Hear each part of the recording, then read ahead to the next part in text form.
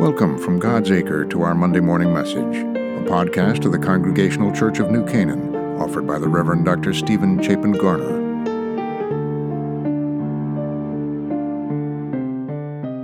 So we're taking yet again one more look at the call of Abram, and particularly when this call came in Abram's life. So as we've talked before, the scripture in chapter 12 of Genesis reads, "Now the Lord said to Abram, go from your country and your kindred and your father's house to a land that I will show you, and I will make you a great nation. I will bless you. I will make your name great so that you will be a blessing. I will bless those who bless you, and the ones who curse you I will curse, and in you all the families of the earth shall be blessed." Now that's part of the story we've been focusing on. But in verse 4 it says, "So Abram went as the Lord told him, and Lot went with him." That was his nephew. And it says, Abram was 75 years old when he departed from Haran. Abram was 75 years old when he departed from Haran.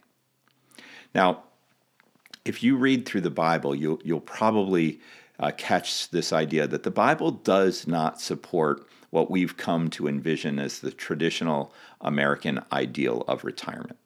You know, the vision of a leisurely, carefree retirement at age 65 or younger, when you no longer have to work, but you spend your time playing golf or bridge or shopping. That vision could not be less biblical. One cannot retire from the work of ministry. You see, God's call on our lives is a lifetime call. Even as we draw toward what we believe to be the end of our days, God might call us to make some great, life-changing journey of faith. It's a theme throughout the Bible. I mean, this reality, I want to suggest, is actually a great blessing.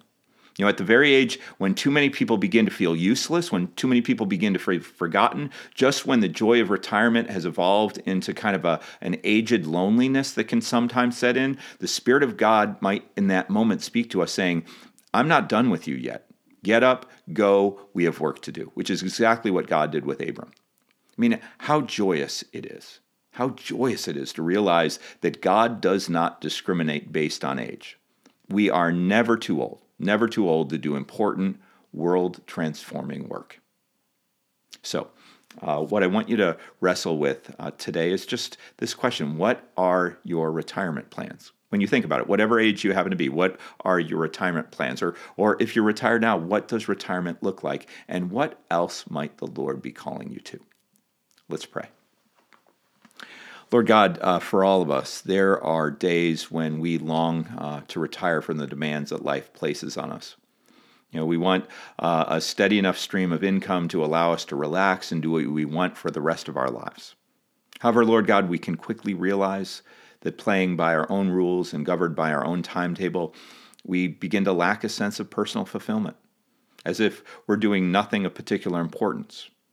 So, Lord God, we ask that you would call us out of retirement or call us away from our dreams of retirement and engage us in your kingdom work. We pray this in Jesus' name.